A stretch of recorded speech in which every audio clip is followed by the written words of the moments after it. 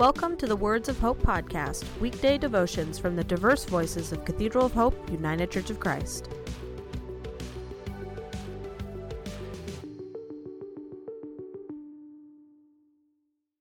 The devotion for today, Monday, May 25, was written by Chris Baker and is narrated by Michael Benham.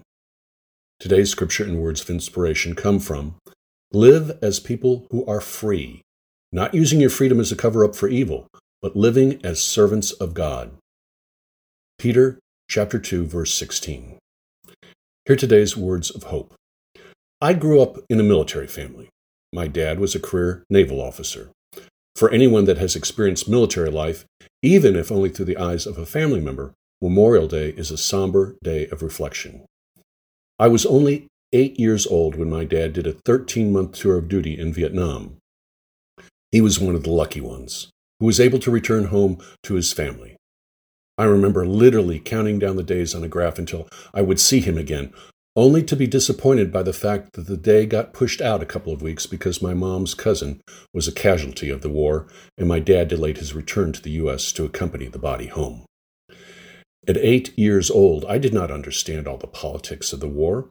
All I knew was that my dad was serving his country, and I was proud of him. And in those final weeks of his deployment, I realized that his return home was no guarantee. It is for those service members who did not return home from war and their families that we observe Memorial Day. As I think about how best to honor the lives lost by our military men and women, I find myself reflecting on several words that we hear a lot these days: service and freedom. These are things that Jesus both speaks of and exemplifies for us over and over again. Jesus lived and died for the good of humanity, all humanity, putting his love of others above love of self. Many of those serving in the military gave their lives for the same reason. Why? So that others may have freedom. Freedom is a tough word, especially right now. The freedom for which so many men and women have fought, and the freedom that Jesus gave us with his death on the cross, is not about freedom for the individual. It is not a freedom that centers on me and my rights.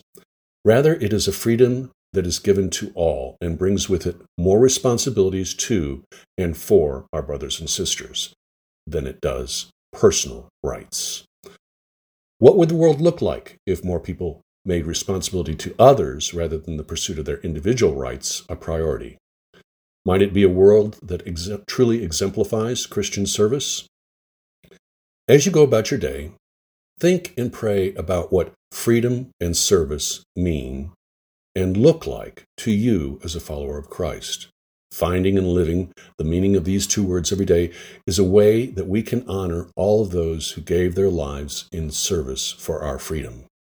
Let us pray. Loving God, as I meet this day, may I know what it means to live in loving service of you and all humanity. Amen. The Words of Hope podcast and the Cathedral of Hope daily devotions are a ministry of Cathedral of Hope United Church of Christ. To support this ministry, please subscribe to and share this podcast, follow us on social media, and donate through our website at cathedralofhope.com/give.